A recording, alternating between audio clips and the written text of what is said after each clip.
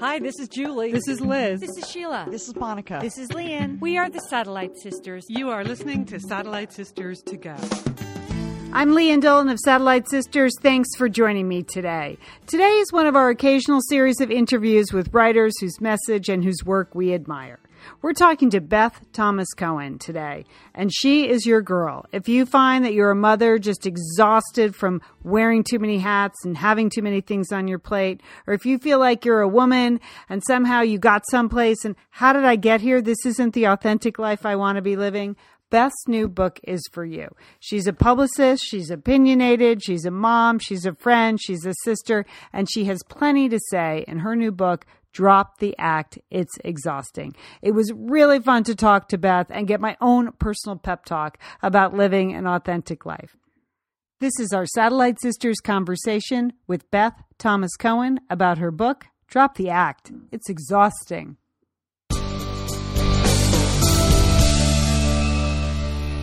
If one of your resolutions for 2016 was to get your act together, I have fantastic news. According to our next guest, you can just drop the act altogether.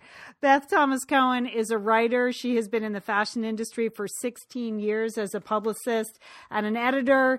And now she has a new book out called Drop the Act, It's Exhausting. And she brings all her experience, I think, as a girlfriend, as a wife, as a mom to two, as someone who is not shy about giving advice to this book. Hi, Beth. Welcome to Satellite Sisters. Hi, Leanne. Thanks for having me. You know, why is it so exhausting to have an act? I know I find it exhausting, but what were you observing in your life and in your work with other women?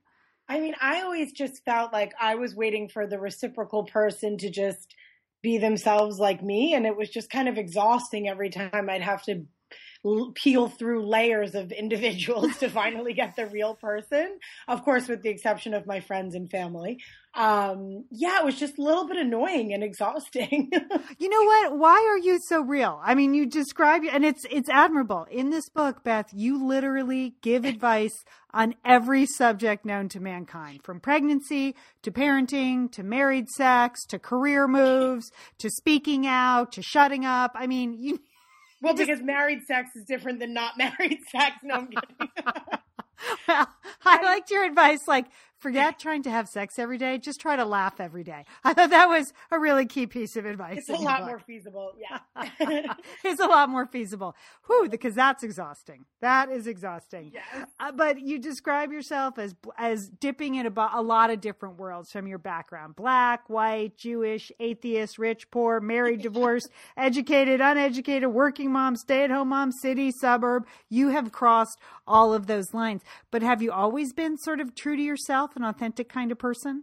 I mean, yeah, I think one of the things that it was so important for everybody to kind of take from this was two things. One is, I think the reason I was able to write the book was because of all the reasons you just listed. I wouldn't have felt comfortable, issuing all these disclaimers if I hadn't experienced it all. Mm-hmm. So because I'm one of all those things, I've kind of like been through it all in some variation. And yes, I've always been this person. I think when you're this person trapped in a 10-year-old body, sometimes it's difficult for people to digest you. And which I get now. At the time, I never even realized it was, I was like that. And so I think I know there was a point in time when, as anybody does, has that moment of trying to figure out who they are. And I think had I not had people around me trying to squash who I was, then I think I really would have gone through life this way. Yeah. But given the fact that I was in this multicultural family, I went to prep school, I lived in an affluent area. I mean, I had divorced parents and one rich, one not so rich.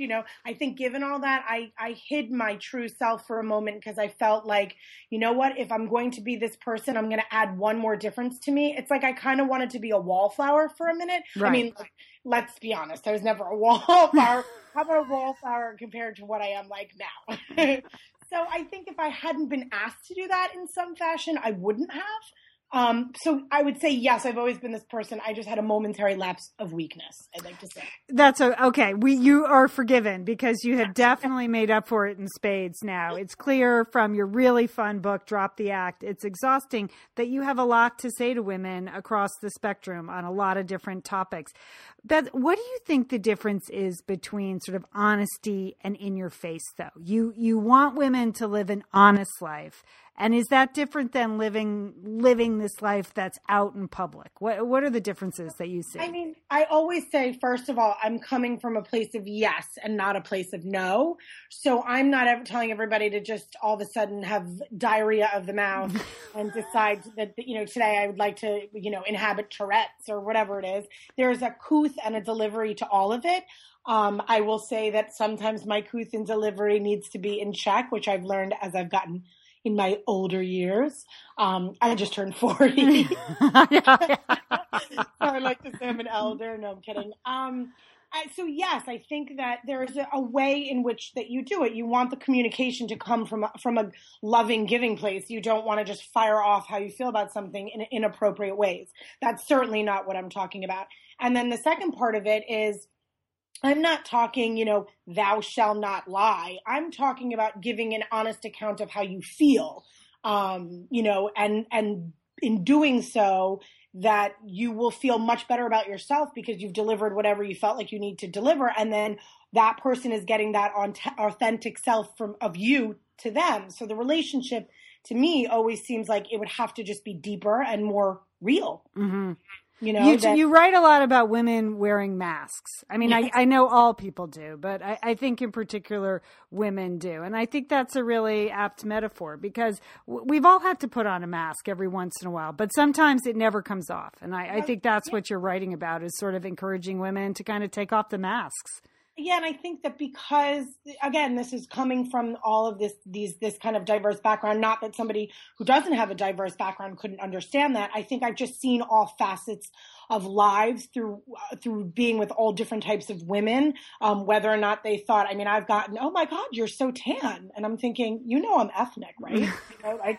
Or I've been, and then it's like, oh my God, you are? Like, oh my God. And then I've been through another group of women who don't see color or religion. I've kind of been through it all. So the masks I see them wear is when there's an authentic person, like me having a conversation with them. Hopefully they're more themselves, but then all of a sudden you see them on a different day and they're with a group of women where it's like Attack of the Killer clones and they just blend into each other. And I think to myself, but is that really what, if that's what you are really like, because we just spent the last 12 hours drinking 17 bottles of wine and taking shots of tequila and talking about how we hated our husbands. And now you're all country club and, it's interesting. Like, why can't you be that person and also the tequila drinker? Why do you think we can't? Why do you think some women can't? Because we're safety in numbers. Everybody's worried about what the other person's going to think. And then they can't go to this school and they can't go to this club. And, I don't know. It's just so ridiculous, but it's safety in numbers. It's feeling like if you're an oddity that you won't be quote accepted.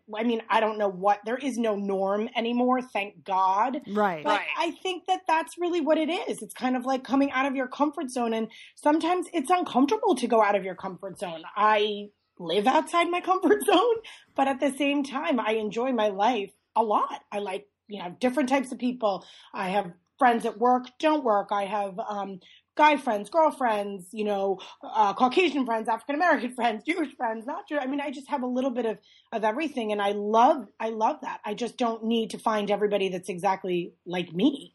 You write in the book that you're at the point in your life where you actually don't care who can handle you. I really don't.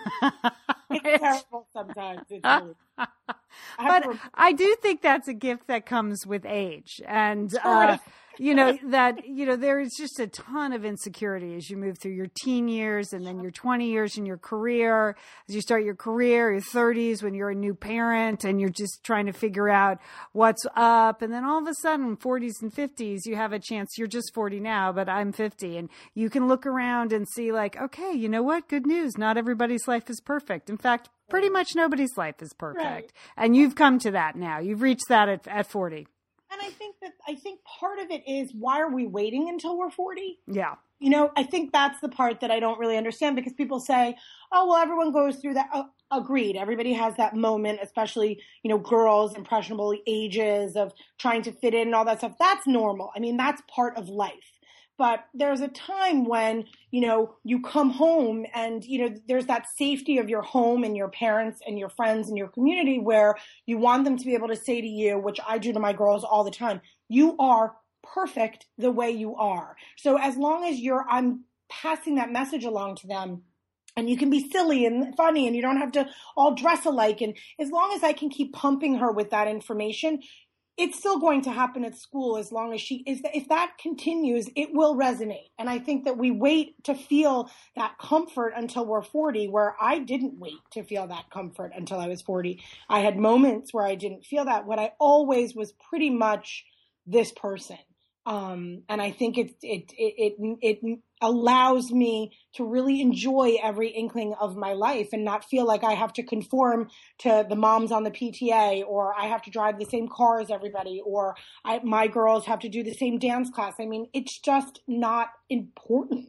It's just not important. I mean, I have kids come in my car and they go, where are the TVs? I'm like, what? They're like, well, all the kids have TVs in their car. I'm like, oh my, really? Like, I don't. You write about the power of no, which is something I have learned, the hard way as a working mom for the last 20 years.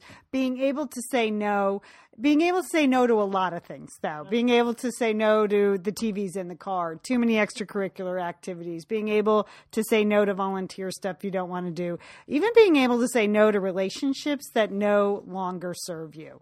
When your friends come to you, are you honest with them, like, you got to say no to this? Or do you ever pull them aside and say, will you just stop, say no? Yeah, I say it all the time. I am my kids call me mean. When mommy says no, she's mean mommy. Mean mom. And I'm like, I'm not mean mommy. And, yes, I say no. It's like a double negative. I absolutely believe in saying no, because I've said yes a lot and then thought to myself, how am I going to get this all done? Because I talk about in the book how you can't have everything. Yeah. And you can't have everything. I don't care what anyone says. Something's got to give. Yes, I'm always honest with my friends. I feel like I'm one of those people where I'm like the downloader, where they're like, oh my God, what do I do? Say no. Say no. Like, it's totally okay to say no. I think my in-laws sometimes hate when I say no. Yeah. But I still say no. I'll let you work that out with your family members. Our guest is Beth Thomas Cohen. Her book is called Drop the Act. It's exhausting. It's not exhausting to read this book, though, because it moves so quickly through anything you might want to ask if you're of a certain age, from career to parenting. I just even the chapter titles made me laugh out loud. Like, if you think you're having, it was something about the pregnancy. Oh, yeah. The gateway to a realistic parent is having a realistic pregnancy. Right. What has happened to pregnancy, Beth? Why does pregnancy have to be perfect now? It used to be okay to have an awful pregnancy, and now you have to glide through it and gain 12 pounds and be back on set 5 days after you give birth. What is up with that? I don't know. I mean, I wish I lived in the time where you could be pregnant and have a martini. Yeah. I mean, that was okay, Like, I think that we for some reason, we set up this kind of situation where we have to pretend like we have it all put together. And I have a ton of girlfriends, and I haven't ever met one woman who's claimed to say that they have a perfect pregnancy. Yeah. And it's interesting. We feel like in order for us to maintain our business stature, we have to have a perfect pregnancy. In order to maintain our, female relationships and be able to bring the kids to dance and go to carpool and go and, have lunch and go to work. And we need to maintain that we can do it all. I mean, it's the most ridiculous thing in the world. It is, yes, it's a beautiful thing and a wonderful thing having a child, but it is the most painful experience on so many levels, a lot of days. I mean, there's no cute way about it sometimes. Sometimes there is, but I would say 9 out of 10 times, not so cute. All right. See, this is the kind of advice you're going to get if you open up, drop the act. It's exhausting. It's just chock full of stuff like that. You have some interesting stuff to say just in general about like women moving forward in their lives. Almost like once you do drop the act, here are the things you can do. Things like, just speak up, which is something we say on Satellite Sisters all the time. But the other one I found, I found really interesting was stop hoping. Like, we give a lot of power to the word hope. I hope. And your position in this book is stop hoping. It's that I was worried. That was it was really funny because my agent, I said to her, this is the one area I'm kind of worried about some major backlash on. Knock on wood, I still haven't really gotten it. But yeah, I mean, I think that even in publicity and fashion, I remember people saying to clients, if you just hope and keep working at it, it will come. And I wanted to say to them, your collection is awful. This is not your area. Let's find a different thing to focus on. I mean, I know that's horrible for me to say. I feel like that with my own children when I want to play soccer, I want to do this. And I'm like, pick two things. And then, oh, look, you're playing soccer. I don't think that's your sport, honey. Let's try to figure out another one. It's kind of like hope is a wonderful thing, but it's not always realistic when it comes to career. Doesn't work like that. Or relationships, I hope he changes. I hope this happens. That's a downward spiral for a lot of people. Yeah, I mean, you can, it works on some level. And sometimes you have to say to yourself, I can hope and wish all I want, but it's not going to change the way I either design the clothes or my relationship with my husband or the friend that I want to change. Or, I mean, sometimes you just have to kind of let it go and just say, this isn't working. Yeah, it's not an action word, hoping. No. And I think that's what comes through because you clearly sort of believe in actions and making it happen instead of just. That's a very good point. Thank you. You take that. Why didn't I put that in the book now? It's yours now. No, you own it now. Beth, you take it. This is your first book, which is always exciting. And when I talk to authors, I always like to ask about what it's like to be out on the road with a book because that's a really different experience. You come from PR, you said. So you have promoted people's products for many years. Then you sat down to co-write this book, and now you're out on the road with it. What have you discovered about being out and about with a book that's sort of this empowering and this exciting? I think that first of all, I've always been behind the scenes, like at Oprah Magazine, I was an editor there. And, I really liked behind the scenes. I really liked, being behind the scenes and putting somebody else in the front of the world and whatever. So that was one thing I had to kind of swallow in order for me to do the book. And I wasn't totally thrilled with it in the beginning, to be perfectly honest. But what kept me going is I really wanted this message to resonate with almost everyone. And the only way for me to do that would be for me to sell it myself. Mm-hmm. And I've been behind it ever since. It's awesome. I cannot wait to write another one. There are so many more acts people can drop. I've got a laundry list, a folder filled of a plethora of other areas people can stop the what.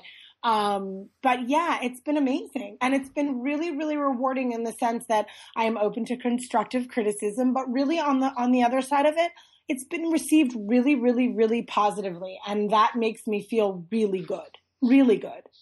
These book tours, they're kind of like focus groups. I mean, they are like focus groups in a way. It is fascinating when you're the writer to sort of listen to what pieces in the book have resonated. And, as you said, the things you think might be controversial aren't. And the things that you thought were just a one-off line, someone may come back to you and challenge you on that. And it makes you sort of rethink and maybe take the next project in a different direction. So, yeah, I find them fascinating. Do you like speaking in public? I mean, clearly you are someone who believes in speaking out loud, but is being out in front of people something you enjoy doing, or is that a learned skill for you? No, strangely enough, well, my friends would be like, come on, are you serious?